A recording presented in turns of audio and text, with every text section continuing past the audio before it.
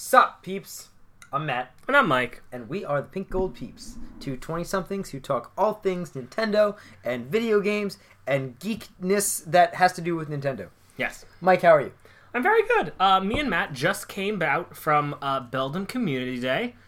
Me, Matt, and our friend Luke went out. Three of us. We got, how many did you say? 14 shiny Beldums between the three? I got 7. So you got 7. You got like 3 or 4. He got 4 and I got 4. So we got 15. Yeah, we got like 15 altogether. 15 shiny Beldums, which is good. And some pretty solid ones, too. I got one. Yeah.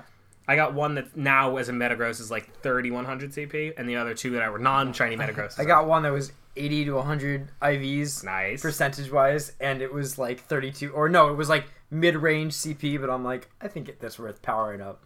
That's worth sacrificing all that Stardust for it. Yeah. But yeah, that's kind of what up with me. What about you, Matt?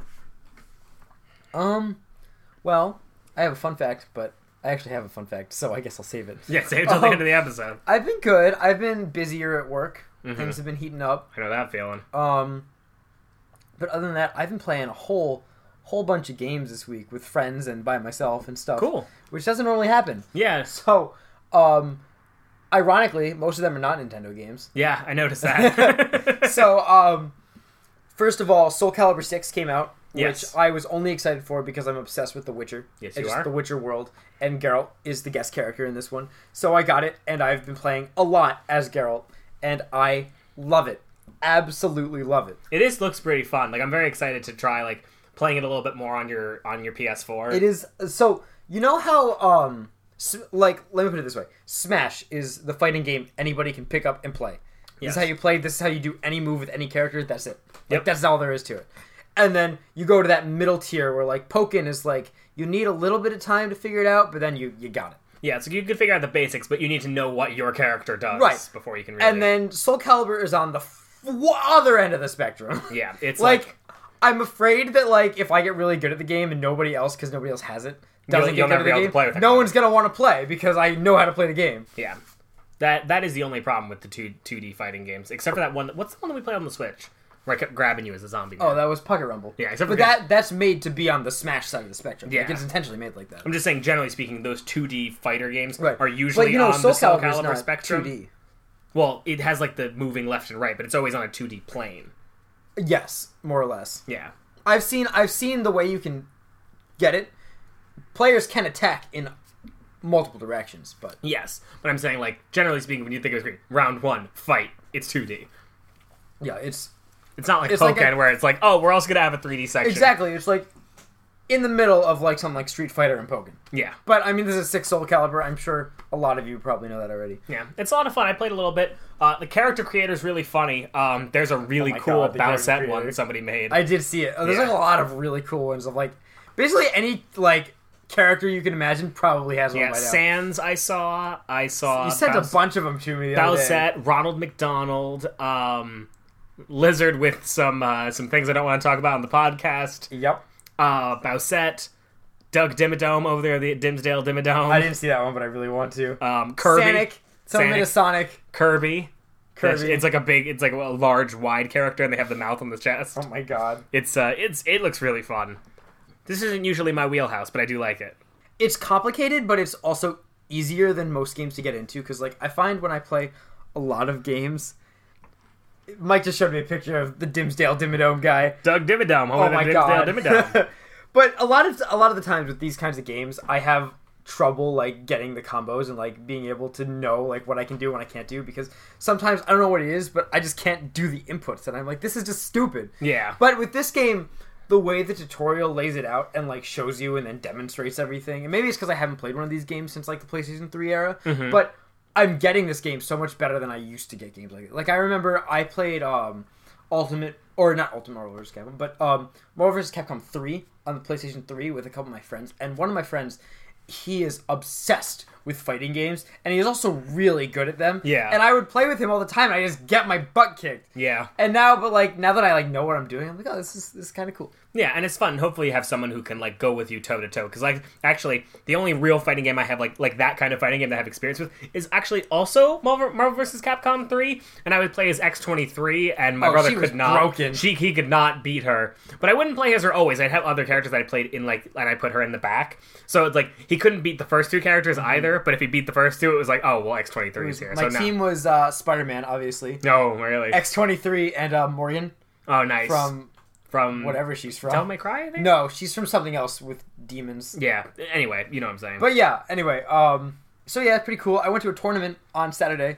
There was a release tournament for Soul Calibur. I had never played Soul Calibur before. And I got destroyed. Yep. Righteously destroyed. It was pretty funny. But yeah. And then I've also been playing Spider-Man because the new Game Plus came out. Yes. Yes, it did. Ultimate difficulty. Yeah. I can confirm that I am so good at the game that I haven't died once on Ultimate yet. I'm very proud of you. I'm pretty good at the game. That's good. Okay. I like Spider-Man. Yes, I like Spider-Man a lot. Nothing wrong with that. And then Starlink. Which I'll talk... You want me to talk... Is that the last game so we can talk about Starlink together? Well, I didn't just Dragalia lost, but I assume we're both going to talk about both of those games. Yes. So Starlink came out on Tuesday. Matt and I both downloaded it. And Matt, before we start, how much time do you think you've put into Starlink at this point? 4 or 5 hours, probably. Okay, I'm about in the same realm. Mm-hmm. So... But I think we've had different experiences. We have had different experiences. I'm going to start off, if that's okay. Okay. Just by prefacing this. So generally speaking, I think we both feel the game is not... It's not some incredible next major franchise. Also, a huge disclaimer is we both bought the $80 digital deluxe version. Yeah, so we which both is have... very important, I think. Yeah, we have all the ships, all the guns, all the... Basically, if it's not a certain store exclusive, we have it in our games. Yes. And it's for me... I'm enjoying the game a lot. However, I think I have to preface this with the fact I have never played a game like this before. A space exploration game. I didn't play a game like No Man's Sky before. The only space combat game I've ever played was the space levels in Star Wars Battlefront 2, the original one, on the PlayStation. PlayStation 2? PlayStation 2. Yes. That's it. So it's funny because I've told Matt, I've been playing for 4 or 5 hours, but I've gone from the first planet to the second planet, and I can now leave the second planet. But that's it. I've just done so much just flying around like an idiot, or playing with all the ships and guns, or how far can I get into the atmosphere before I cut the engine and watch Fox fall to his death? Which is it's good that the game is that, I don't know if clever is the right word, but it's that open or that free for you to be able to experiment like that and just have fun like that. Starlink is a great example of a game that you can make your own fun in. Yes, absolutely. Or one of both of our favorite things is to be on the ground with your engine cut and just do the floating thing. Yeah. And drift through the trees. Pretend so much episode fun. 6 of Star Wars. Yeah, in episode 6 of Star Wars and Endor. But I have been more going through the plot of the game. Okay. And trying to do, because in those kinds of games, my favorite part is the combat, the space combat. Yeah. And stuff like that. And it's not bad. It's definitely not bad. It's fine. But it's not revolutionary. Right, no, but I guess that is a great way to describe it. It's fine. It's okay. It's fine. I have a lot of problems with the controls, but that's really probably so far my biggest problem with the game. Is the boosting control. Right, other than the fact that the game is just one giant advertisement for itself. Yes, which I gotta say, me and Matt, I think this doesn't bother us because we have the digital deluxe edition. But I will say this: it is really fun being able to say oh, I'm gonna switch all my items on the fly. Exactly. But now knowing the game, even as much as I've played, God, I would feel so upset that if I bought that physical copy. I think because when you encounter a new kind of enemy, it kind of does a little slow motion freeze frame, and it's this enemy is weak to this gun, and this gun. Yeah. And it's guns that you wouldn't have if you just bought the game. Of course, So it's showing you stuff that would be good against this enemy if you had it, but you probably don't. And then I believe the physical version, the starter pack, comes with a fire gun and an ice gun, right? Yes, comes with a fire gun and ice gun, and I think, just fire and ice gun. Okay, because I've seen a bunch of fire crystals and ice crystals in the world. Yeah. And I think to myself, wow, this would really suck if I didn't have this stuff. But then I realized, oh, well. But there are gravity crystals. I have found gravity crystals in space, and I'm that would really blow. Yeah, and it's it's one of those things where even if you're only going to pay the $60 for the non-deluxe edition, at least you have at least one of every gun. You'll have one of every gun, and you'll have enough to play with. I mean, like, honestly, I don't know about you, but I don't think I've really gotten enough time to really experiment with everything to know, like, okay, how is this fire gun different than that fire gun? Because there's a lot of fire guns. Let me say that. It's like 4 fire guns. There's 3 or 4, yeah. There's like a ramming fire gun, a laser fire gun, a quick shooting fire gun, and I think there's another fire gun. But, like, there's a lot of guns. And it's like, so, like, if the digital stuff didn't exist, like, buying the game digitally didn't exist, and you had to buy it physically, all of my fears and complaints about this game would have come true. 100%. Like, all of them. And they're true unless you buy it digitally. Yeah. So, my recommendation is, even if you really want the toys, buy it digitally. Honestly, even if you really want the toys, buy it digitally, because you'll just have a better experience playing the game. And if you have a child, or you are someone who would really like to play with those toys, you could buy the game digitally, have all the stuff, buy the toy that you really want, and you still be saving money. Yeah.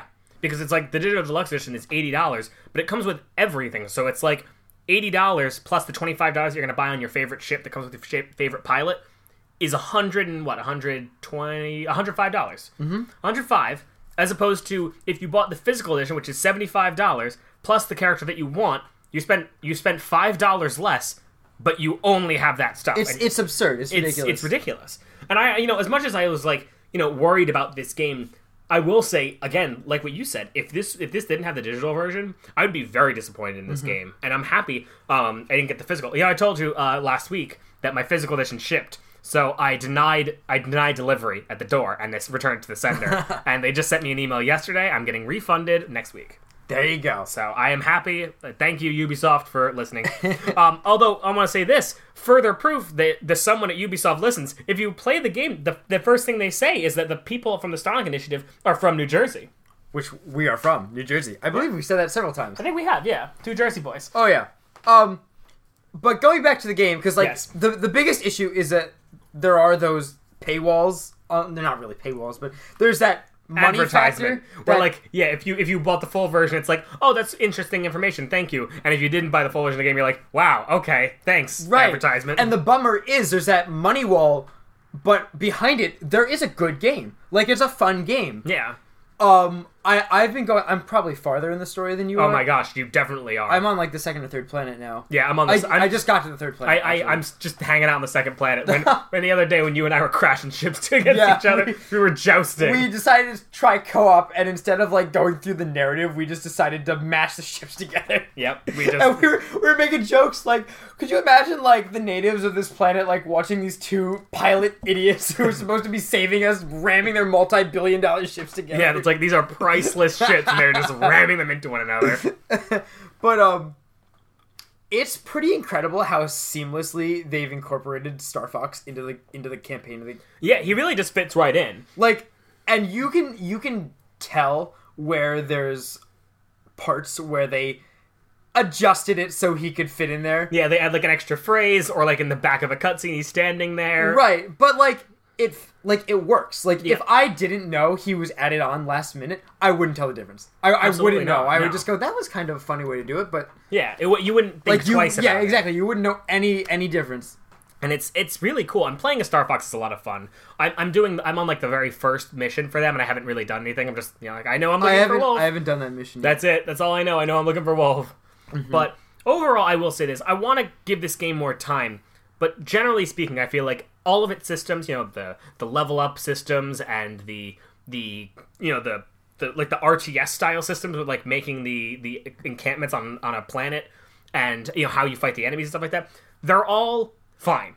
Everything is fine. Yeah, it's like there's a lot of things where it's like, oh, okay, this is a good basis, and they just don't go that extra bit to make it really fun. Because like I thought the way everybody's talking about this game is those encampments and stuff would be a really big deal. But so far it hasn't been for me. Like, I've taken 2 or 3 of them on the planets that I've been to, and I don't get any kind of like, you need to be here and protect it, or like, this is, like, I haven't gotten the strategy aspect of it yet. The big thing from what I understand is that once you start ranking them up and like leveling them up, they can really help you in the game. Like, the refineries can give you a lot of Electra, which will be really, really helpful later in the game when you need just a massive amount of it.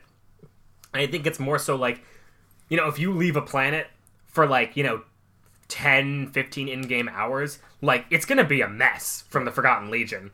I do... But I'm saying, like, if you build those things up, then they'll fight off the Legion themselves. Right. And you can kind of, like, work with them. I was at one once where something started attacking it, and you know those little, like, buddy drones that go around it? One of them got, like, shot down and was, like, having smoke come out of it, and it said, like, triangle resistance. I was like, oh, no! It's okay, little buddy, I'll help you. I felt bad because I said triangle, but I meant, like, wires. I shot him, and he's like, please stop hitting me! And I was like, oh my gosh, I'm sorry, I didn't realize you weren't the enemy.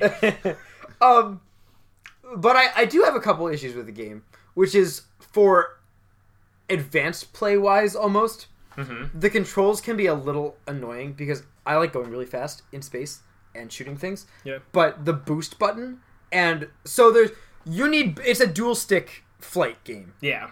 And you like move left and right and up and down with the left stick, and then you kind of like control move your the camera and you like alter your direction with the right stick. Yeah. But then your guard button is the X button, right? Yep. And your boost button is the A button. Yes. So then the issue is you can't be changing direction and also boosting or shielding at the same time. Without doing the claw. Right, exactly. Without doing the little claw thing. And it's just, like, uncomfortable and kind of awkward. And it's just annoying because, like, I really want to do those things sometimes, and I've had a couple deaths where I'm like, if I could do this, like the way I was trying to do it, this wouldn't have been an issue. I agree, and it seems so simple to fix just because you could add gyro, and then there wouldn't be a problem. Well, even not even gyro, just like left and right bumper have functions, but if you had one of them be boost and one of them be shield, and have like your super move on the A button, that seems like it would work. I'm surprised they didn't have remapping. Like if this was a Nintendo game, I'd be like, yeah, I'm not surprised you can't remap the controls. But for this game, I'm surprised. I'm really excited for playing this, and I know it probably isn't a game for everybody, and I know it's not going to be in my top 5 games this year, probably. But I am excited that overall, it's a fine game.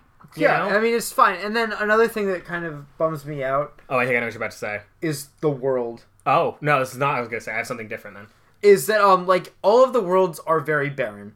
There's no civilizations, really. Yeah, although they kind of said that from the start. It's just an empty galaxy. Yeah, I know, but it still bums me out, because I like to see, like, economies, and I like to see civilizations on these worlds. In a perfect world, I think I'd want a little bit more of that, but at least, like, in this game, unlike a No Man's Sky kind of situation, they kind of explain it. It's like, that's why there's outlaws everywhere. That's why the Forgotten Legion's everywhere, because there's nobody lives here, and it's just, like, kind of like a desolate wasteland. Right. But, I mean, like, going off of that, what you do have is pretty beautiful. Like, the game looks beautiful. And especially on the Switch. Like, I'm surprised they got it running that well on the Switch. And it's like, each planet does feel like... The planets... I haven't been to every planet, but I know they're really diverse.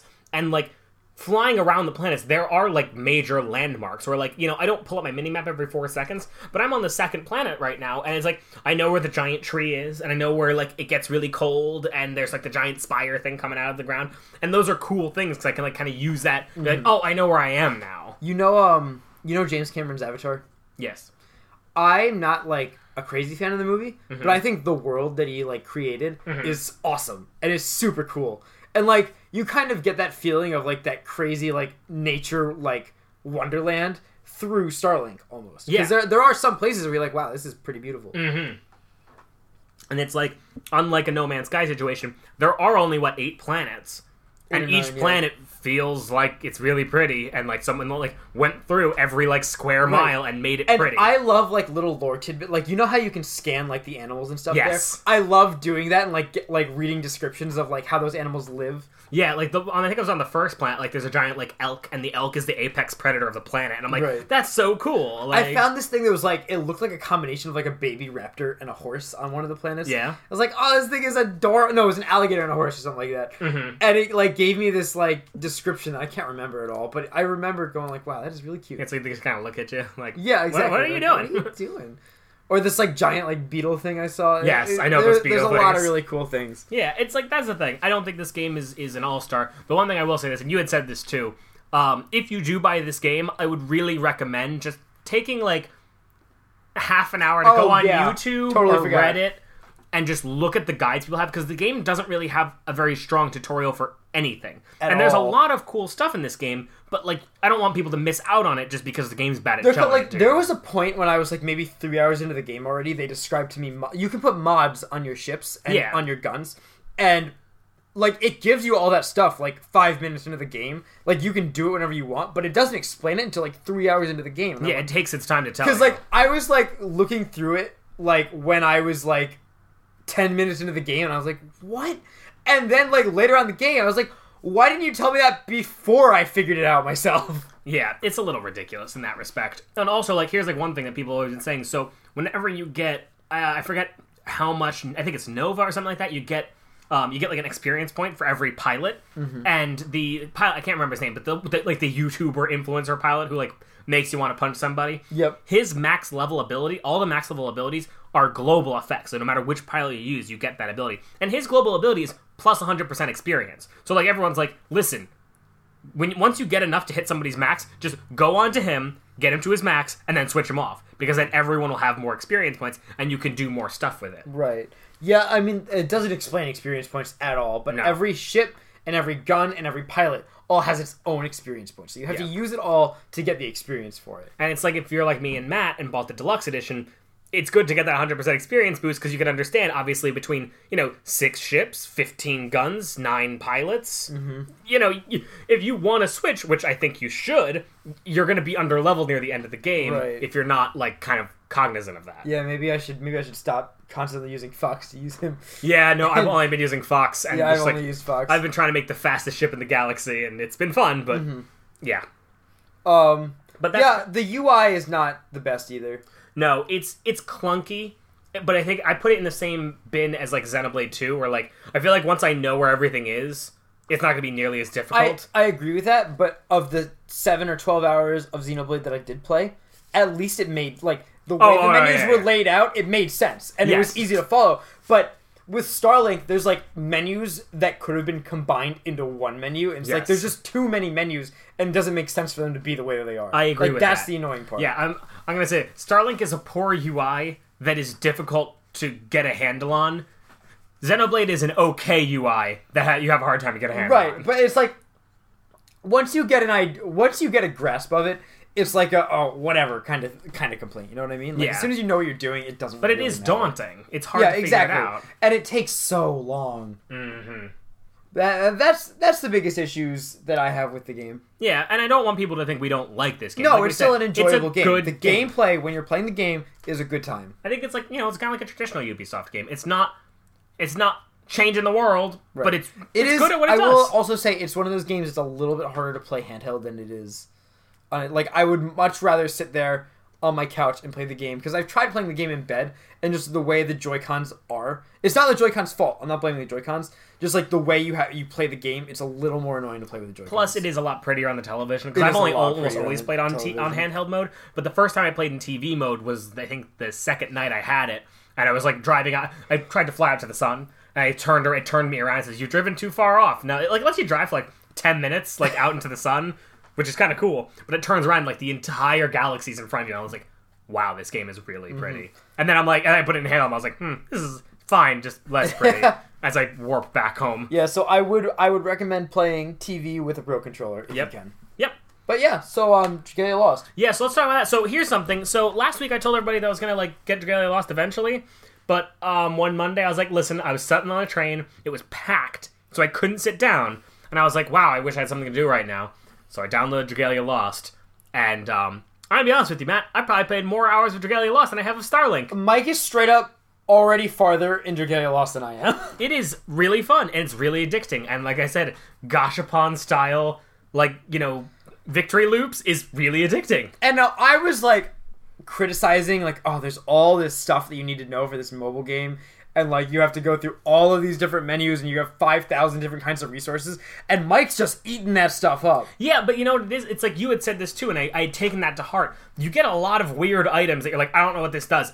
Don't worry about the things you don't care about. You don't have to worry about it. Because, like, now I'm like, okay, to for the non-inoculated cover of ears, because you won't know what we're talking about, but, like, for the first time I tried to unbind a mana circle of somebody, like a light character, and I was like, oh, wait, I know what those items are that I need. They're like the light balls. Yeah. And it's like, you get those from the light quests and from light versioned, like, dungeons and stuff like that.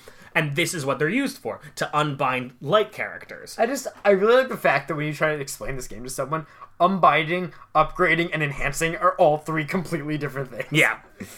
It's like unbinding is increasing potential, upgrading is making it stronger, and enhancing is changing it into a better quality thing. It's like evolving it. Yeah. The game it's a lot, but I think if you either have friends to play this with, or you just stick to the story mode for a while until you get your bearings, you're going to have a really fun time. But also, like, don't worry about it. Like, yeah. When you get things you don't know what they are, don't worry about it until you come across it in a menu. Yeah. You know what I mean? Like, because, like, my thing was I was trying to understand everything all at once the first time I played the game, and you're just gonna have a migraine if you try to do that, because there's so much stuff. All you really need to know when you play the game is it's fun to hit things with your sword. Yep. And then when you try to upgrade, you learn what they are. Just take it, like, one thing at a time. Yeah, and it's like, maybe you're like, so Wyrmite is, like, the currency, right? It's the currency you use for... for getting new items and characters and stuff like that. And you also use it for a couple other things for upgrading purposes. And, if you don't know what to do, go into there's the endeavors, which are like your quests, essentially. And there's the normal list of normal endeavors. And they're just things you're supposed to unlock. And, like, look through them and be like, okay, what does the game want me to do? Oh, okay, upgrade the Halidom. Oh, I didn't know I could upgrade the Halidom. Go to the Halidom page and see how you upgrade. That's not that hard, and it gives you more... you'll see when you're trying to build other things, it'll be like, oh, I need a level X Halidom. Right. And it's like, that's what this does, and it increases the number of things you can build. And it's just these little things, and you just work at it one at a time and get through it. And it's really fun. And and it looks like there was an event right now that's going on. Well, it won't be, I don't know if it'll still be going on by the time this episode goes up, but the Halloween event. What day is today? Today's the 20... Oh, it'll be up for like another 2 days. 5 days, 26. Saturday is the last day. And it's like a little Halloween event, and it's like really fun because it's like very easy to go on co-op with people and just like run the boss a bunch of times. Because that's what we did the other night. You, me, and our friend sat Luke. there for like... And like, hour. I was like, why are we sitting here playing this mobile game because it's for fun. An hour? It was crazy. It was crazy, but it was entertaining. Yeah, no, well, I mean, my opinion is that we were playing the same 10 seconds of gameplay on a loop for an hour. Yeah. That's not crazy fun to me, but I also liked getting stuff for when I play other parts of the game. And it's like, that's the thing. It's like, yes, it's a little bit grindy, but like I'm doing it with my friends. So it's fun. And like watching us like all turn into dragons and beat the crap out of this poor Bump King. I like that. I know that you and Luke go crazy for that kind of thing. It doesn't, like, tickle my fancy the way it does for you guys, but I get how it would. Yeah. And you have to understand also, like, Dragalia Lost is a game, it's like Xenoblade, where, like, the combat is there, but it's not really about the combat. It's about, can you navigate menus and min-max things? I disagree, because, like, I mean, I think those menus are a means to an end of the combat. Like, the game is about the combat. I'm just saying, like, okay. Obviously, the game's about the combat, right? But, like, the difference between winning and losing in a combat is how well, have you upgraded your characters. And it's all about the strategy. Yeah, and your strategy is all essentially in not, navigating these menus, but, like, you're going to spend almost as much time, if not more time, upgrading your items, upgrading your bonds, leveling up your characters, filling up the mana circles, then almost, like, I find myself sometimes spending more time in the menu than playing the game in an entire session. Right, and then I also think, we were talking about this earlier today, it's interesting to note that just pure strength isn't the best way to go through the game. Yeah, it's not. Like, making because of the worm prints that you get, which are these, like, upgrade card things that you have. Yeah, and it's like your accessory almost that you can equip to a character. Yeah, and they all have different percentage buffs and debuffs for different kinds of things in the game. And it's like they give you a flat boost, but, like, sometimes, like, if you're playing, like, right now, the Halloween quests, you're better off equipping the Halloween-based cards because they give you a 25% resistance to being cursed, which darkness enemies all do, but all of the darkness enemies in the Halloween quests usually try to curse you. So if you have a 25% resistance to curse, you'll get cursed a lot less, and it's, you can do more stuff. Now, I've said it before, and I still stand by it, is that this game is awesome. It's a really good game. But if they went just a little bit farther and they made it a full game for the Switch, boom! That would have been cool. It would have been really cool. Although I will say this, the fact that everything's on touch screens is a lot easier because the menus are a lot more easy to manage and maneuver through with the touch of a screen as opposed to, like, pushing through buttons and menus and stuff like that. Not saying, like, I wouldn't play but it. I mean, like, you could play... The Switch has a touch screen. It does. Although I will say this, the one thing I don't like about Dragalia Lost, and this is the one issue I have with this game, is the shielding. You know how enemies use that, like, shield and you have to hold down the screen to do, like, the combo attack that will break it? I find that a lot of times my screen has, I don't know if it's my phone or it's like an overall thing, where like I'll press down on the screen and sometimes the character will start walking and then they'll walk to the place, and then because my finger's still on there, they don't think I'm trying to do the attack. They're just like, oh, you've moved to the spot, you're good. And I'm like, no, I want to use the attack. And I've died a couple times because of it, and it gets me very annoyed. But other than that, I really think it's a good game. I think it's worth people's time, and damn, is it addicting. Yeah. But that's kind of what I've been playing. I mean, all I really played... We played a little bit of Towerfall, which we talked about last week. A little bit, yeah. Towerfall's a fun game. Yeah, it's a lot of fun. And that's kind of all we've been playing. So, Matt, you want to talk some indie news? Yes, let's talk some indie news. All right, first one I want to talk about is Moonlighter, which was given the very unclear release date of November, is actually coming out very soon. November 2nd. Yes. Which is really cool. I'm not thinking about picking it up when it comes out, but really? Not right away. It's definitely going to be on my list of games to play. Man, I thought you were just like chomping at the bit for that game. Oh, I am chomping at the bit for that game, but it's not going anywhere. And I've like resigned myself to the fact, like, listen, Mike, you have like 3 games on your shelf, and like you haven't really touched Final Fantasy 15. So like, just there's no rush. You know, I have an entire as long as I Switch is life, to play more games. Yeah. So I'm gonna breathe and not worry about it. Okay. That's I gotta Switch discontinued tomorrow. Stop. So I'm really excited about it. But if you haven't heard about this game, take a look. It came out on PC already, so its reviews are out. Yeah, you can see it. You can check it out. It looks like a really fun game though. Matt, you have anything else? I have nothing. Okay. Well, I have a bit of sad news. Uh-oh. We got an update blog from Chucklefish on Wargroove, the game that's never going to come out. Is it never going to come out? Was it canceled? It was canceled. No, it got... So they basically like said, okay, here's the full scope of what we're doing with the game. They give you all the features and all the details, and it looks like it's going to be really good and really fun. Q1 2019. Okay, it's going to come out next month. I mean, not next month. Next quarter. In like 3 months. Yeah, but like...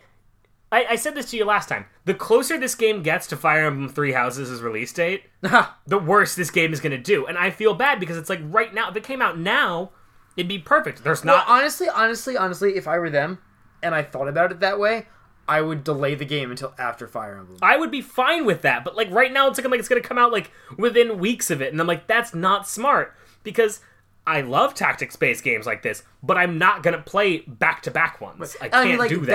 That's what Square Enix did with Kingdom Hearts 3. Like, because Kingdom Hearts 3 was supposed to be out like this month or next month. Yeah. Like I should be playing Kingdom Hearts 3 right now, but Jeez. They decided not to because of Red Dead Redemption 2, essentially. Yeah. So they were like, why don't we just wait a couple months and then Kingdom Hearts 3 will get its time to shine. Yeah, get its extra polish and it has its own release time. Exactly. Which it's just.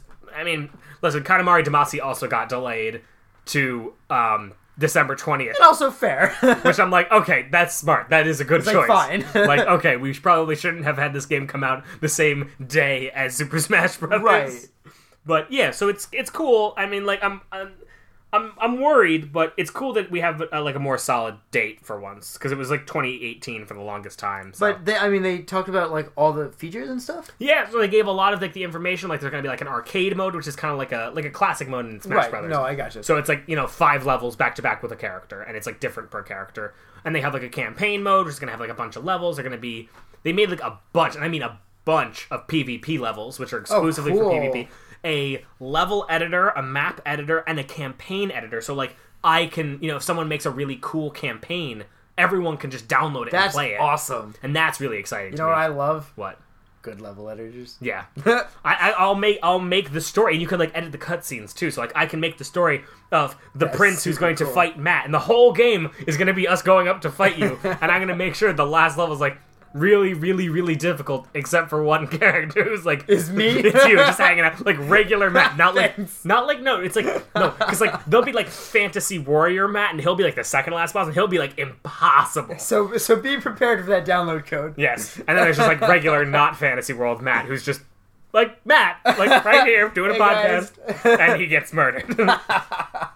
But yeah, so it looks, the features look really cool, and I'm very excited to try this game out. It looks like it has a lot more content than they were thinking of putting in, and I respect that. I just want to play it, But, I mean, this is the way I look at every delay. They're just making the game better. I know, and it's like, honestly, like, right now, it wouldn't even be good for it to come out right now. Yeah, you just said you have too many games. Yeah, I have too many games to play. So it'll be good, but it's a little bit of a bummer. I'll get over it. I don't have any indie news this week. So. Yeah, well, that's all the indie news I have. And Luke just texted us and told us that he got a 5th shiny Beldum. Oh, there you go. So there's another shiny Beldum. Another shiny Beldum. All right, so here's our main news. So this is our main section. The main spotlight. Okay. The first thing is they're making a Diablo 3 Switch. Did you see this? Oh, yeah. Mm-hmm. Diablo 3 themed Switch. It looks really nice. It does, but it's got like a skull on like half of the back. It's got a symbol. Yeah, the Diablo symbol on the back. And then the Switch base looks really pretty. Yeah, also. it does. That was the full symbol on the front, it's right? the full symbol. And the Joy-Cons I think they're just like regular gray, right? I don't remember. I don't think they have anything. Either they have something not very special, or it's like either just gray or like Smash Pro controllers. It looks so like simplistically nice. Yes, that is like it's classy. It is very classy. I'm just very surprised. So I mean, like obviously, I think Diablo 3 will do well on the Switch, and I'm still considering picking it up. Maybe not right away, but I want to pick it up. And it's just amazing to me because I'm like, wow, this game's getting a special edition. What this really says to me is like, wow, if Diablo 3 can get a special edition, like, I feel like any game can get a special edition. Well, I mean, now. I think it's because it's Activision Blizzard.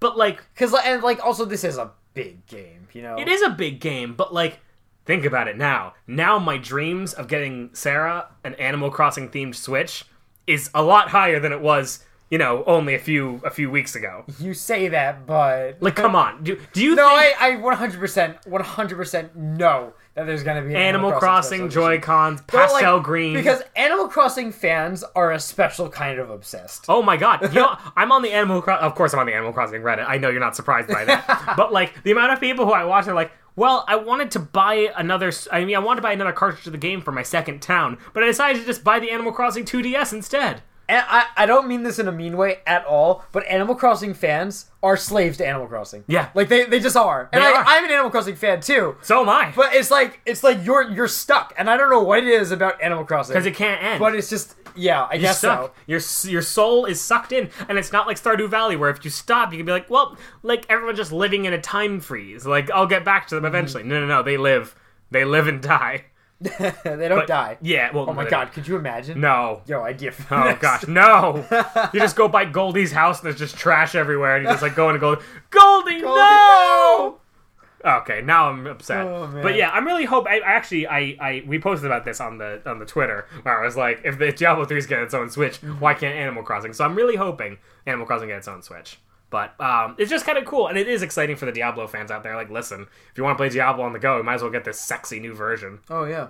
The other thing I want to talk about is, two quick things. First off, Zombie Mario is now on Mario Odyssey. Yes, it is. I saw that. Happy Halloween. Happy Halloween. The amount of really awesome screen captures of Zombie Mario, because Cappy is the axe in his head. So, like, there's a picture of someone posted in the Dark Souls world where it says, I'm recreating the Smash reveal trailer, and it shows him with the axe going straight towards Luigi. And it's like, no! But it's cool to see that they're still updating the game. The other thing I want to talk about is actually something about Starlink, which I had mentioned to you that's going on.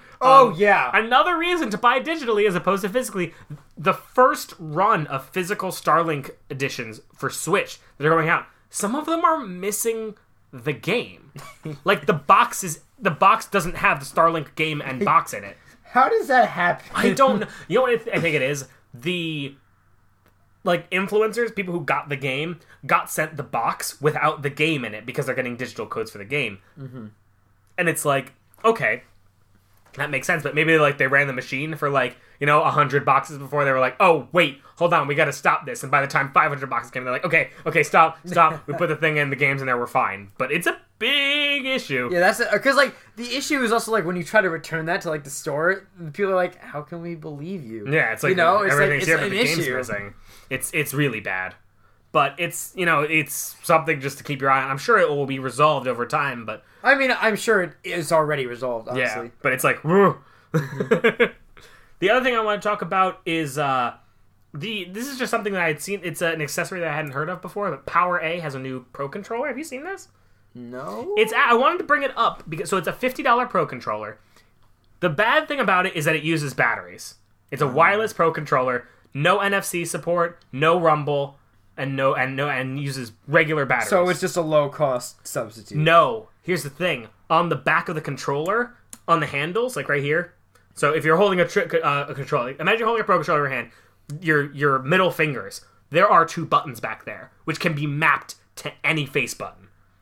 So if you were to buy this, Matt, you could fix the issue you have with Starlink. Oh my god. So you can hit the back and be like, okay, the L middle finger button all the way in the back is... I'm looking at pictures. Yes, Matt's looking at pictures right now. So you can hit that and say, okay, that is going to be A. So whenever I hit that, it will hit the A button. And when I hit this one on the right, that will be the shield button.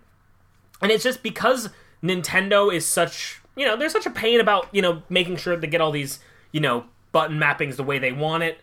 To have a controller like this on the market is kind of cool. That is real. I wonder how mapping it works. There's a button in the middle on the back, and if you hit that, it starts blinking on the front, and then you press the button you want, and then it blinks faster, and you touch on the back. Nintendo Life did a video on YouTube, which is I just was like scanning through videos at work the other day, just trying to like find something to listen to, and this came up, and for $50, it's really not that bad. If you have rechargeable batteries, this is a pretty cool thing. That could even for Smash, that could be really cool. Yeah, I already have 3 Pro controllers, so I'm never going to buy this for myself. But this is something I could easily see, like, oh, you know what, someone asked for a gift, what do you want for, your birthday or something like that? I'd be like, this would be something I'd consider. I'm looking at the designs also. Yeah, the designs are really pretty. There's like a black one with a red back, and a white one with a red back, and a red D-pad, like a shining red D-pad. There's a Mario one with like a black silhouette of Mario in red. There's a Zelda one. It's got Link on it. There's a Target exclusive which has 8-bit Mario on the front. Yeah, I'm looking at it right now. And on the right it has the Piranha Plant. Wow, these are really cute. Yeah, I'm considering picking one of these up, not anytime soon, but it might be something I'm like, I think I'm gonna pick this up because it's like maybe I'd get this because I have one, and then I'm also getting the Smash one when Smash comes out. Yeah, it's just it's so funny to me because like I have 3 Pro controllers, but I have no game. Well, like outside of Mario Kart, I have no game that plays 4 people that supports 4 Pro controllers because like Mario Party doesn't. Mario Party only uses Joy-Cons. But this is something I consider because if there's like a game that I really only want to play in docked mode, like even like Starlink, I'd consider buying this. Well, I mean, like, I didn't know about this, but like if I saw this the next time I was in Target, I'd be pretty tempted. I'm not gonna lie. Yeah. Well, if we do pick it up, we'll let you guys know. We'll do a quick review. Yeah. But something cool to keep your eye out on. It was just, it's such a cool accessory that I wanted to bring it up to, yeah, that the is crowd. really neat. So it's something cool to consider. The other thing I want to talk about, and this is, we kind of touched base on this a little bit. Pokemon Go. You want to take this? You want to talk about Pokemon Go? Well, Pokemon Go. First of all, got that CP rework. Yes. So there's like the way the power of the Pokemon works. Or like who's the best, if you want to look at it like that, is more or less still the same. Rayquaza's a little bit better than he was before. Yeah. And he was already really good. Mewtwo's a little bit better. Blissey's a little worse. Slacking is a little worse, but he's still the best CP-wise. He's not like, I'm not saying use him, because he's not really that great, but... He's the best CP. His CP, he's still got the biggest CP in the game. But, Sinnoh is finally out. Sort of. Yeah, I was about to say, kind of. So, when Gen 2 came out, they released all of Gen 2 except for the quote-unquote special Pokemon, like, Unknown, Smeargle, and Santa Claus. Oh, Delibird. And I think every other Pokemon in the gen was just released in a dump, and then Delibird was released that December, or that, like, Christmas, obviously. Yeah. As you can imagine. Or maybe it was the one after that. I think it was the Christmas after. Still, it was released during a Christmas time. Unknowns were released during special events. Unknowns they're ultra rare. Actually, I think they were out when the game came out, but they're so absurdly rare. No one found one for months. Oh, wow, okay. And stuff like that. And then when, in between Gens 2 and 3, it was probably one of the worst dips in activity that Pokemon Go saw. Yeah. So when Gen 3 was coming out, Niantic was like, why don't we release it in waves? So when we get that spike of people interested in the game again, because they want to catch the new Pokemon, they'll be interested, and they'll be interested again, and they'll be interested again. Because it's a marketing tactic. In waves, yeah, exactly. People want to pick up the game again more often. So they're doing that again, and the first wave was dumped for Gen 4, which is the starters, Bidoof, Kricketot, Shinx, and Starly. And Carnivine and Baneri. Carnivine, and there's one other regional exclusive. Which one? Chatot. Chatot, the bird that's Yeah, the note bird. The butler in one of the mystery dungeons. It is the bird that had the funny attack that you could record its attack sound, and depending on how loud you were, was the damage output, which is no longer the case. It used to be a cool little thing you could do. I love cricket. I love the design of that Pokemon. Big issue here. As you all know, that Carnivine is one of my personal favorite Pokemon. Mm-hmm. He is a regional exclusive to the southeast area of the United States. Maybe one day I'll just go onto our Twitter and change our profile picture. Nope. To a picture of Victini. Nope. And see how long it takes you to notice. Oh, I'll notice. But yeah, no, Carnivine is a regional exclusive, which makes me a little sad, but we'll have to manage. Mm-hmm. I've been catching a lot of Pokemon in Pokemon Go. I have... of course you have. Yeah, I have a Staraptor, I have an Infernape, and then I have a Grotle, and a lot of Piplup candies with no good Piplup. Alright, listen, Mr. New York City. Listen, I also have 2 Lopunnies and a Kricketot. I have a Kricketune. I'm ready for, what does Bidoof evolve into? Barrel. I'm ready for Barrel, but I don't have an 80 to 100 Bidoof yet. Ah. So that's why we passed a Bidoof raid earlier today, and we were like, Bidoof raid. But then in the back of my mind, I was also like, I'm assured to get a good one. Yeah, well, what it is, Matt really wants Shinx, and Shinx is really rare. Love Shinx! But it's coming up in level 1 raids. And Matt was like, oh, this is a Shinx raid, we're doing this. And, like, we were waiting on doing a Mewtwo raid, like, half an hour later. I was like, listen, I have 10 Mewtwo's. I'd rather get the Shinx than the Mewtwo. And then it showed up and it was a Bidoof, and me and Luke were laughing. Hey, that reminds me, though. Today's the 21st when we're recording. Tomorrow, a new Legendary comes out, right? Yeah. Or at least Mewtwo goes away Mewtwo goes away. No, Tuesday he goes away. Oh, Tuesday. Okay. So the 23rd. Well, so soon we should be getting an announcement for the next Legendary. The next Pokemon. So that's really cool. But just a little quick Pokemon Go news. Now we're going to jump to Pokemon Let's Go news. For disappointing news. Well, actually, no. First, we're going to start with something kind of cool. There's a bunch of new accessories on Amazon right now, and one of them is a hands-free, like a Pokeball, a Pokemon Go Pokeball Plus wire-free charger. So it's like a little statue you just stick the thing in, and it's like it charges your Pokeball. That's cute, and it looks really cool. And I think especially for our Pokemon Go players, that's something really really cool. Really good for Pokemon Go players. How much is it? I didn't check off. I think it's 20, 25. It's like a wireless charger, right? So that's cool. It's something cute and something cool, and I wanted to bring it up because I also brought up the Power A Pro controller today, right? So that's something cool. But yeah, so let's talk about this. So this is something that I think has gotten a lot of people torn. I don't know how to say this. So what Matt had said when he said disappointing Pokemon Let's Go news is the news about the elite trainers in Pokemon Let's Go. So the idea behind this is in the game, there are 151 trainers who have specialized in training a specific type of Pokemon. So there's a Charizard guy, there's a Metapod guy, there's a Mewtwo guy, which I don't really understand. There's a Zapdos guy, there's a Dragonair guy, there's a Machop guy. There's one guy for each one. Every Pokemon. And what it looks like is that these Pokemon will sometimes have special moves, which are probably moves they don't usually learn. Like they showed, I think, Lapras using Solar Beam, which I don't think Lapras learns.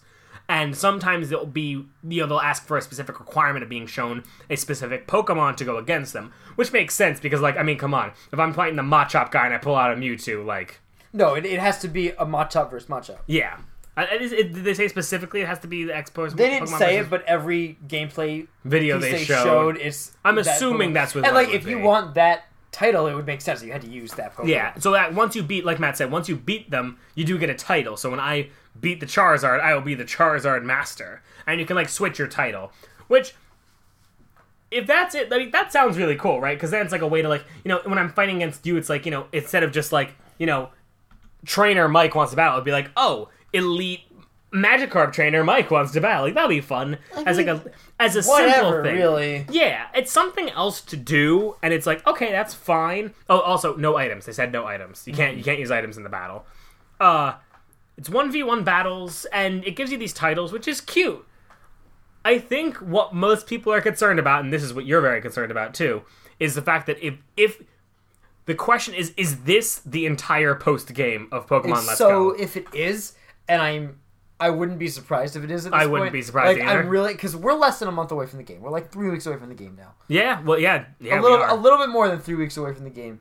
And we haven't heard any other kind of news for any other new content in this game. Yeah. So this is really looking like that's it. There's no new areas. There's no new Mega Evolutions. This is it. Yeah, when it comes to things to sell people on the game, the fact that we've waited this long is surprising. I'm not saying it means that there's nothing, because like think about it, you know, even as recently as Ultra Sun and Ultra Moon, they didn't show us any of the areas where you could catch Ultra Beasts. They didn't show us any of the new Pokemon. No, but we knew they were going to be there. Well, we didn't know anything about new Pokemon. We didn't know Zeraora, we didn't know Naganadel, we didn't know the 2 other Ultra Beasts. I think we knew about Naganadel. I don't think we knew about Zeraora. No, and we definitely knew about Stakataka and the Clown one. Oh, we did know about those two, but we didn't know about Zeraora or Naganadel, because I remember when someone did a data dump a few days before it came out, and you and I were like, "Oh, look at this new Pokemon!" I was like, "Oh my gosh, a poison legendary Pokemon!" Right. I mean, you know, that would be cool.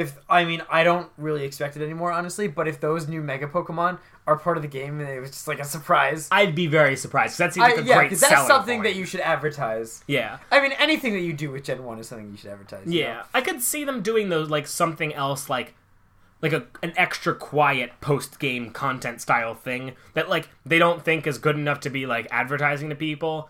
But like, I mean, because think like every game has post game content, but like when they were advertising Gen 4, they didn't talk about that island at the end of the game that was like, you know, where you caught Heatran and where it was all these post game trainers and stuff. I wouldn't be surprised if they just rolled something out, even just like, hey, you can battle trainers again and power up stuff. But really, I think like this feature is fine. I think we're all like, on its own, this feature's fine, whatever. But if this is absolutely it for post game, I think we'll all be a little disappointed. So there was an interview with Masuda from Eurogamer. Yes, and I'm gonna read off of Eurogamer's interview right now. Sure. And so he had met Masuda in answering a question had mentioned that, you know, people who've been around for 20 years playing Pokemon should be really interested in those 151 Master Trainers, because that's really going to challenge you. And so the interviewer, who I don't know the name of, I'm sorry, I can't credit, said, does that cover all of the post-game content, or is there more? Is there any story-based content after the main quest line? And Masuda responded with, so you know this is obviously based on the yellow version, so in addition to the Master Trainers in the post-game, there's always the challenge of completing the Pokedex, and not just the in-game contents, but we'd like players to also challenge themselves with meeting up with friends and trading Pokemon from both versions to complete the Pokedex. So basically what he's saying is, no. I mean, yeah. I can't say I'm surprised. Like, are you? No, I mean, no, I'm just disappointed. I guess... Because this game only exists to be like, A, hey, check this baby Pokemon game out, and B, here's a Pokemon game on the Switch, shut up, we're making another one. Yeah, but they also want, I heard a lot of people saying that they want this to be like a starter game for like people who are getting into Pokemon for the first time. It's going to work like that, but also I feel like you would want, if you could put more content in there, and they could put more content in there. They should have. Yeah, I honestly think they probably could have put in more, but if they put in more, it would have come out later, and they'd rather just say, like, listen, let's get this game out, people will enjoy it, it won't be the Kingdom Come greatest new Pokemon game ever, but it will be an awesome Pokemon game, people will like it, and we can then get this, like, wipe our hands of this and start working on Pokemon 19. Now, my issue with this is I've been trying to avoid this argument for a long time, and I don't think I've talked about this on the podcast, but I probably have now that I think about it. But so a lot of our friends, when it comes to Switch games, are like, but is that really worth $60 or something like that? Mm-hmm. And when it comes to this game, I almost agree with that, because they are releasing Pokemon Yellow again with updated graphics for $60. Yeah. You don't see a problem with that? No, okay. First off, we're not re-releasing Pokemon Yellow, because there's no version of Pokemon Yellow that has Steel types, Dark types, physical special splits, and all the other things that have but it's still the same. There's still the same amount of content, almost. There's a little bit more. Yeah, but I would argue that for its time it was for the time it had a lot of content, and at this game it is a game that has a reasonable amount of content. It's not the new JRPG that has 55 hours of content. But then I would also argue for its time, the Spyro trilogy had a lot of content, and now it's about to be released for $40. It is. And you know that there was a lot more work put into that game than this game. Yeah, probably. So, like, I mean, when you think about it that way, it's like, I mean, I'm still going to buy the game, but when you think about it that way, it's like you are buying a Game Boy game remastered or remade for $60. I would agree with that. And if that's a big issue and you're like, I don't want to play this game again, then don't. For someone like me, I haven't actually replayed Pokemon Yellow since I was a kid. So for me, this is a big deal. I'm like, okay, listen, I haven't played Pokemon Yellow since I was 6 years old, and I played Fire Red Leaf Green, but I can't go back and play that game anymore. Right, it's and just I'm not... the quality of life updates to Pokemon in general have made that game not something I want to play. I'm not bashing it at all. Like, if you really want to play it, then do, like, if they were to re-release, What? I was gonna say if they were to re-release Kingdom Hearts. Yeah, I was gonna say, hold on a second. But if they were to re-release a game from my childhood that I adored for $60, like, I would buy it in a heartbeat. And I'm gonna buy this game. Yeah. But it's just like, be aware that it's basically a Game Boy game for $60. If you're unaware of that, just know that before you get the game. Yeah, and I think this is one of those things where, like, you really have to, like, there are people who will just buy the new Pokemon game because it's a new Pokemon game. Right. But you have to think about this the same way you would think about a Heart Gold Soul Silver, or a Fire Red Leaf Green, or a Black 2 White 2, or an Ultra Sun Ultra Moon. It's not the new Pokemon game that you have to play. And there are people who will, I think... And then there's sorry, I didn't mean to cut you off. But there's the other issue there of, like, every other Pokemon game that's been on the DS, 3DS, $40. You know? I can pretty much guarantee you that there was more content in Sun and Moon, Ultra Sun Ultra Moon, than there is going to be in this game, and Ultra Sun Ultra Moon was $40. Yeah, well, it's the system it's on. Right, exactly. But still, content-wise, what you're getting, you were probably getting more from getting one of those games. Yes, but I would also say that a game shouldn't only be judged on its content. If you're, budget Wait a minute, conscious, then what are you judging it on if you're not judging a game on content? on how much content. I don't think a game should be judged on how much content. Because technically, if that's the case, then Skyrim should be the greatest game of all time. And I'm going to say that to you of all people because it has so much content. Hold up. I'm not saying that... I'm not saying that the more content, the better the game. I'm saying if you have the same amount of content as a Game Boy game, should you really be charging the same amount of money as a game like Super Mario Odyssey? I don't know. I think that's a personal question. Because for someone like me, I'm like, listen, I will spend a lot of money. Like, for example, I really enjoyed Bayonetta. Bayonetta, in my opinion, is a 10-hour game.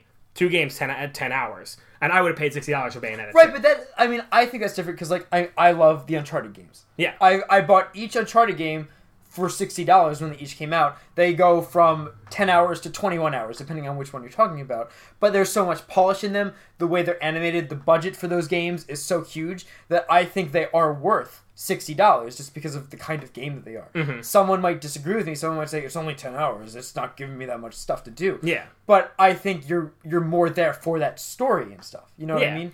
And I would argue that the story of Pokemon Red, Blue, and Yellow is the right length. It's not like, for me, playing through Pokemon Sun and Moon, and I think this is an issue with a lot of people, the storyline by the end, you're like, okay, come on, can we move? Like, part of the reason I liked X and Y so much is that it was very story-heavy in the beginning, but, like, around the midpoint of the game, they're like, okay, let's put the story aside, power through, level up your guys, get all the gems, get all your Pokemon. We'll do another story bit at the end with, the Pokemon flavor of the month, and then we'll beat the bad guys, and then we'll say beat the game. Now, I personally, because I love story, I am more of a fan of the story of Generation 5, obviously. Oh, really? You don't say. And I love Gen 7 story. Yeah. And it's not saying I don't like the story, but there were points near the end of the game where I was like, okay, like, I get it, but, like, I want to power through the end of this game, and I wish it was... I disagree, because I reveled in the story. I wanted the story to keep going. I guess my thing is, I wish they could pad out story beats a little bit less, where, like, there were more like, okay, here's the story beat, and here's, like, a little bit of time to do nothing, because I felt like the entire game I kept being like, okay, hold on, story, okay, that's fine, and by the end, it's like, I really liked the storyline, I really liked what it was doing, but, like, when you go to Aether Paradise Foundation, there's a bunch of mini cutscenes, like, back to back, and then you're like, okay, I go, and I fight 2 trainers, and then there's, like, a 3-minute cutscene. And then I fight 2 trainers. Is this coming from the guy who adores Xenoblade 2? Yes, but you know what Xenoblade does? I can sit there, and I can sit through, like, 15 minutes of cutscenes, and then I can not have another cutscene for 3 hours. And the issue I had with Sun and Moon was that near the end of the game, it's a lot of start and stop on actual gameplay, which is fine, but I personally would have preferred long cutscene, content of playing the game, and then cutscenes, and that's just how I prefer my games. But, like, kind of jumping back, like you said with Uncharted, you're saying, well, the graphics and all that stuff is something you're caring about. Like, yes, technically, this is a rehash of a Game Boy game, but you can't put Pokemon Yellow and Pokemon Let's Go Eevee next to each other and say, these are the exact same game. No, you can't. And I didn't mean to make it sound like that, but it is not necessarily the same amount of content, because there's a little bit more, there's more stuff to do, but it is more or less, I would say, the same game. Well, yes and no, because technically this is the most different Pokemon game we've gotten since Red and Yellow, because the catching mechanics are entirely different, and the way that we level up Pokemon is different. Yes, but they're also simplified. I don't care if it's simplified. Is it different? Well, it's different. The content is different, but it's also less content. Well, how is it less? In that sense, because of just the way that catching works, the way that experience works, it's simplified. It's condensed. Yes, but it's an entirely different system where technically it is an entirely different system. Where catching Pokemon regularly is the same way as fighting them, but at the end, instead of killing them with your last attack, you throw a Pokeball at them. Yes. And but you don't even attack them. No, I'm saying do anything. You just throw the ball. Now there's an entire system based on how I throw the Pokeball, when I throw the Pokeball, the type of Pokemon I'm trying to catch. Where, I mean, if you're talking about just systems-wise, technically, even if this is simpler than the regular thing, this is a separate system from battling it's totally as different. a whole. And I think that's where I stand on this. Yes, this is the game equivalent of Pokemon Yellow. But I don't think of it as, like, this is just Pokemon Yellow again. Story-wise, content-wise, essentially, but no. I don't think... I do think the story will be a little bit different. They have to. I mean, they've shown pictures of it, and the story's not different. You're not red and green. You are not red and green. I believe they're actually going to be in the game. It sounds like they're going to be in the game. But yeah, you're not them, but the story will be more or less the same. I mean, like, Jesse and James are in the game. Yeah. You're more or less going to be doing the same things. Yeah, and this is the third game. There were different things going on, and they did say another thing. And this is big for me. It's not an entirely rehash of Pokemon Yellow because they've moved where Pokemon spawn. Yes. Which, like, listen, if you said, okay, you're playing Pokemon Red and Blue again, I say, okay, well, I'm probably going to pick Charmander because by the time I get to Pewter City, he'll be level 16, so he'll know Metal Claw, so I can get through Brock's gym. I'll try to catch a Pikachu. If I can't catch one, whatever, but I'll probably catch, like, a Nidoran male until I get to Mount Moon. I'll pick up a Clefairy, and then I'll go... And, like, I could tell you how I would play the game just because I've played through... I know where all the Pokemon are in the original routes and where they show up and where everything is. And in this... They're moving that, so, like, guess what? I can have an Oddish in the Viridian Forest. And that's... you could never play the game to start with an Oddish. You can't get an Oddish until you get to Cerulean City, which is the second gym, which, yes, it's the second gym, but I imagine if they're doing just that, even in the first major route of the game, there's going to be a lot more moving around of Pokemon, because a lot of the Pokemon, especially, there's, like, 6 exclusive Safari Zone Pokemon, which the Safari Zone doesn't exist anymore. And there's like 8 Pokemon you had to trade for exclusively, which I imagine you won't only be able to trade for anymore because those characters will probably get replaced with the Alolan forms, which are another thing that weren't in the game originally. Yes. And Go Park. Yeah, and the Go Park, that whole concept. Meltan is going to be in the game. You can play as him. I think there's enough... This is where I kind of stand. There's enough things different about this that you can't just say, well, why don't I just buy Pokemon Yellow on the Virtual Console on 3DS? Right, no, and I mean... No, but if you're debating between buying Pokemon Yellow on the Virtual Console on the 3DS versus getting Let's Go, obviously you should get Let's Go. Yeah. But the question is if you would even want either of those at this point in time. And it's such a weird spot, right? Because it's like, generally speaking, Pokemon games are, okay, everyone just buys Pokemon games. But, like, there are the young people who are like, oh, I'm going to play it for the story and I'm going to drop it. And then there are people who are like, like YouTubers who are saying, I'm going to go in and I'm going to just rush through this game as quickly as possible so I can transfer all my new Pokemon in. I can get all the stuff so I can start IV breeding for new Pokemon of the new generation, EV train my legendaries, and go back on and do the competitive scene. Mm-hmm. And it's like, this is the first game I say for Pokemon. It's like, this is not the kind of game that everyone should be playing. Right. But, and, that's one thing that I'm kind of glad that Pokemon Let's Go is, like, kind of toying with, maybe doing away with, is IVs. Mm-hmm. Do we know if IVs are in Let's Go? We know that something about them is different because we've seen Pokemon, even EVs are also different because they're showing, like, the level 100 Charizard that they were showing through. It's like, it had an attack stat that it should not be able to have, ever. Because it was too good? It was too good. It's like, even if you EV trained and IV bred, it shouldn't be that good. Because me and Rob were talking about this, how, like, Pokemon is all about, like, making friends with Pokemon and, like, living with them and, like, being friends. Mm-hmm. But then you're also doing away with the ones that aren't good enough. Yeah. Like, isn't there's this twisted irony there that I'm not a fan of? That, like, if Pokemon were to do away with IVs, I wouldn't be upset. Yeah, I mean, if this game had a very simple combat system, I think also I'd actually be more willing to play this competitively with you guys. Because it's like, listen, there's 151 Pokemon, plus, 10 Alolan forms-ish, or maybe like 5 fully evolved Alolan forms. At least. I think there's... Plus Meltan, plus, just knowing how the attacks work differently. And Mega Evolutions. And if that was everything, I'd be like, okay, you know what? Listen, I could do this. And if I could throw a team together in 20 minutes and not spend, 8 hours IV breeding, that's something interesting to me. And I think, Sun and Moon went in the right direction with this, where they made IV breeding and EV training and all that stuff so much easier to do. Oh, yeah. Actually, Sarah watched me soft reset for a Zeraora yesterday. I still have to do that. This is the first time she's ever seen me soft reset for a Pokemon. She's like, you just keep doing it? I'm like, yep. And it's a pain because you have to register it in your Pokedex every time. And it's just... But that's not here or there. I think... I'm going to say with this the same thing I said as the last time I think we talked about this. I don't think about this as the next Pokemon mainline game. I think of this as the same way I think about like a Mystery Dungeon game or something like that, where like, this is the Pokemon license, doing Pokemon things, doing things I know Pokemon can do, but I don't think about this in the same way. And if I think about like that, I wouldn't say, oh, this is a spin-off game, I'm paying less for this. It's a full game. No, it's just...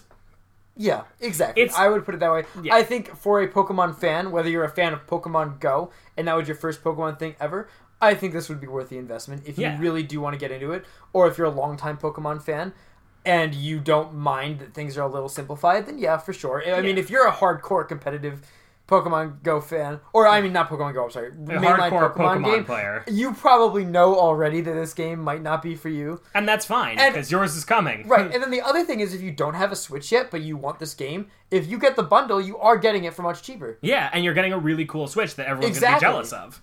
It's just... I feel like the problem... I almost wish this wasn't a remake of Yellow and was just like another game in Kanto, because... I think being a game and saying, oh, this is a rehash of Yellow has put so many people off that some of them should be put off because this probably isn't a game that they'll enjoy. But there are people who are like, oh, this is Pokemon Yellow again, I'm not paying for this. That may actually have enjoyed it after all. And I like the idea of this being like, listen, you want to get into Pokemon? This is our stepping stone game. Like, this is your first Pokemon game. It will teach you how to play the game. And it's like, oh, okay, now we're going to bring in this thing. And it's going to be a little bit more complex if you want it to be. Where, like, because for little Timmy playing the game for the first time, Pokemon Let's Go isn't really going to be that different from a regular Pokemon game. For him, he's going to play through the story, he's going to catch all the Pokemon, he's going to call it a day. Exactly. And that's what I think about when I think about this game. Yeah. And I like it because it'll be a game that I can play through Pokemon and be like, this is good, and feel I can finish the Pokedex, be proud of myself, say this is awesome, and put the game down, and not feel like I want to play it again, or competitive battle all the time, like I do in, every time I pick up Ultra Sun, Ultra Moon, I'm like, ugh, all my EV trained Pokemon, all my IV breeds, I gotta keep going, I gotta keep doing this. But I mean, then there's also, like, the fun of battling over and over again, like, that's the point of a Pokemon game. And that's what I want to do, and that's what I want to be able to do, and it's like, I think, like you were saying with, like, not a lot of post-game, the issue, I think, with Pokemon has always been, the post-game for Pokemon is always going to be hard, because the best way to do a post-game for Pokemon is playing against other people. Yes. Like, that is the best way to do it. And they can't simulate that in the same way. They can try, but, like... But, I mean, also, like, the ORAS post-game was awesome. Mm-hmm. It was. With the Delta episode. That's what it's called. The Delta episode, which was a short little thing, and it got you a legendary Pokemon. But it was still cool. And, I mean, Sun and Moons wasn't amazing, but the little, like, Ultra Beast detective stuff was cool. Yeah, and then Ultra Sun and Ultra Moon having the little bit of it for the new Ultra Beast for each game, and then Rainbow Rocket was good. And I still think Black, White, and Black 2 has some of the best post-game in a Pokemon game. I have never played Black 2. It's, you have this, like, you go to a tournament, and there's, like, a bracket. Oh, cool. And you fight up the bracket. Oh, yeah, and you fight, like, other trainers. I remember seeing the pictures of fighting Red. Mm-hmm. So, but that's our I guess discussion on Pokemon. Yeah, I don't know if you had anything else to discuss. No, not really, but it kind of went off on the rails on that. So. Yeah, so there you go. That's that. Tell us what you think about Pokemon Let's Go. And in 3 weeks, we'll be talking about how we played through the game. So yeah, exactly. So we'll definitely get into it again then. Yep, it'll be fun. But Matt, so give us your fun fact. You were so excited at the beginning of the episode. For your fun fact. I went online a couple months ago and I bought a $40 Keyblade. Didn't feel any shame. came in. And it came today, or not today, but it came a couple days ago. And oh boy. It's actually a lot of fun to play with. We were playing with it on Friday. Real good. I opened it in front of my father, and my father hardcore judged me. He was like, did you just buy a giant $40 toy? And I was like, maybe. Yeah. Maybe. But yeah, that's my fun fact. Yeah. My fun fact is a little funky, but check your calendars if you're a fan of my favorite band, which is Coldplay. I have no shame. I have shame for you. They have a huge documentary they've been working on since the band started 20 years ago, and it's in theaters November 14th, and it's showing in a bunch of local theaters. It's actually showing here in my town where we are living. That's cool. So we're gonna go see it, but check your listings if you're interested in such a thing. I'm not gonna go see it. I know you won't, but like if you're interested in the band, it's really cool, and it kind of came out of nowhere, so it's really cool. So, as always, if you want to tell us what you think about Pokemon Let's Go, you can email us at pinkgoldpeeps@gmail.com. You can also tweet at us and tweet at our sad Carnivine who won't have any Pokemon Go friends at pinkgoldpeeps. That's all one word. You can also follow us on SoundCloud and on iTunes. We are Pink Gold Peeps feed on iTunes, and we are Pink Gold Peeps feed, and we're just regular Pink Gold Peeps on SoundCloud. So give us a subscription. Let us know that you like what we're doing. And Rick's record made our opening. Yes, he did. It's really cool. Which, cool if you heard me in the beginning, I may or may not have sang. But other than that, I think we're all set, right? Yes, we are. All right, cool. Have a good night, everybody. Ciao.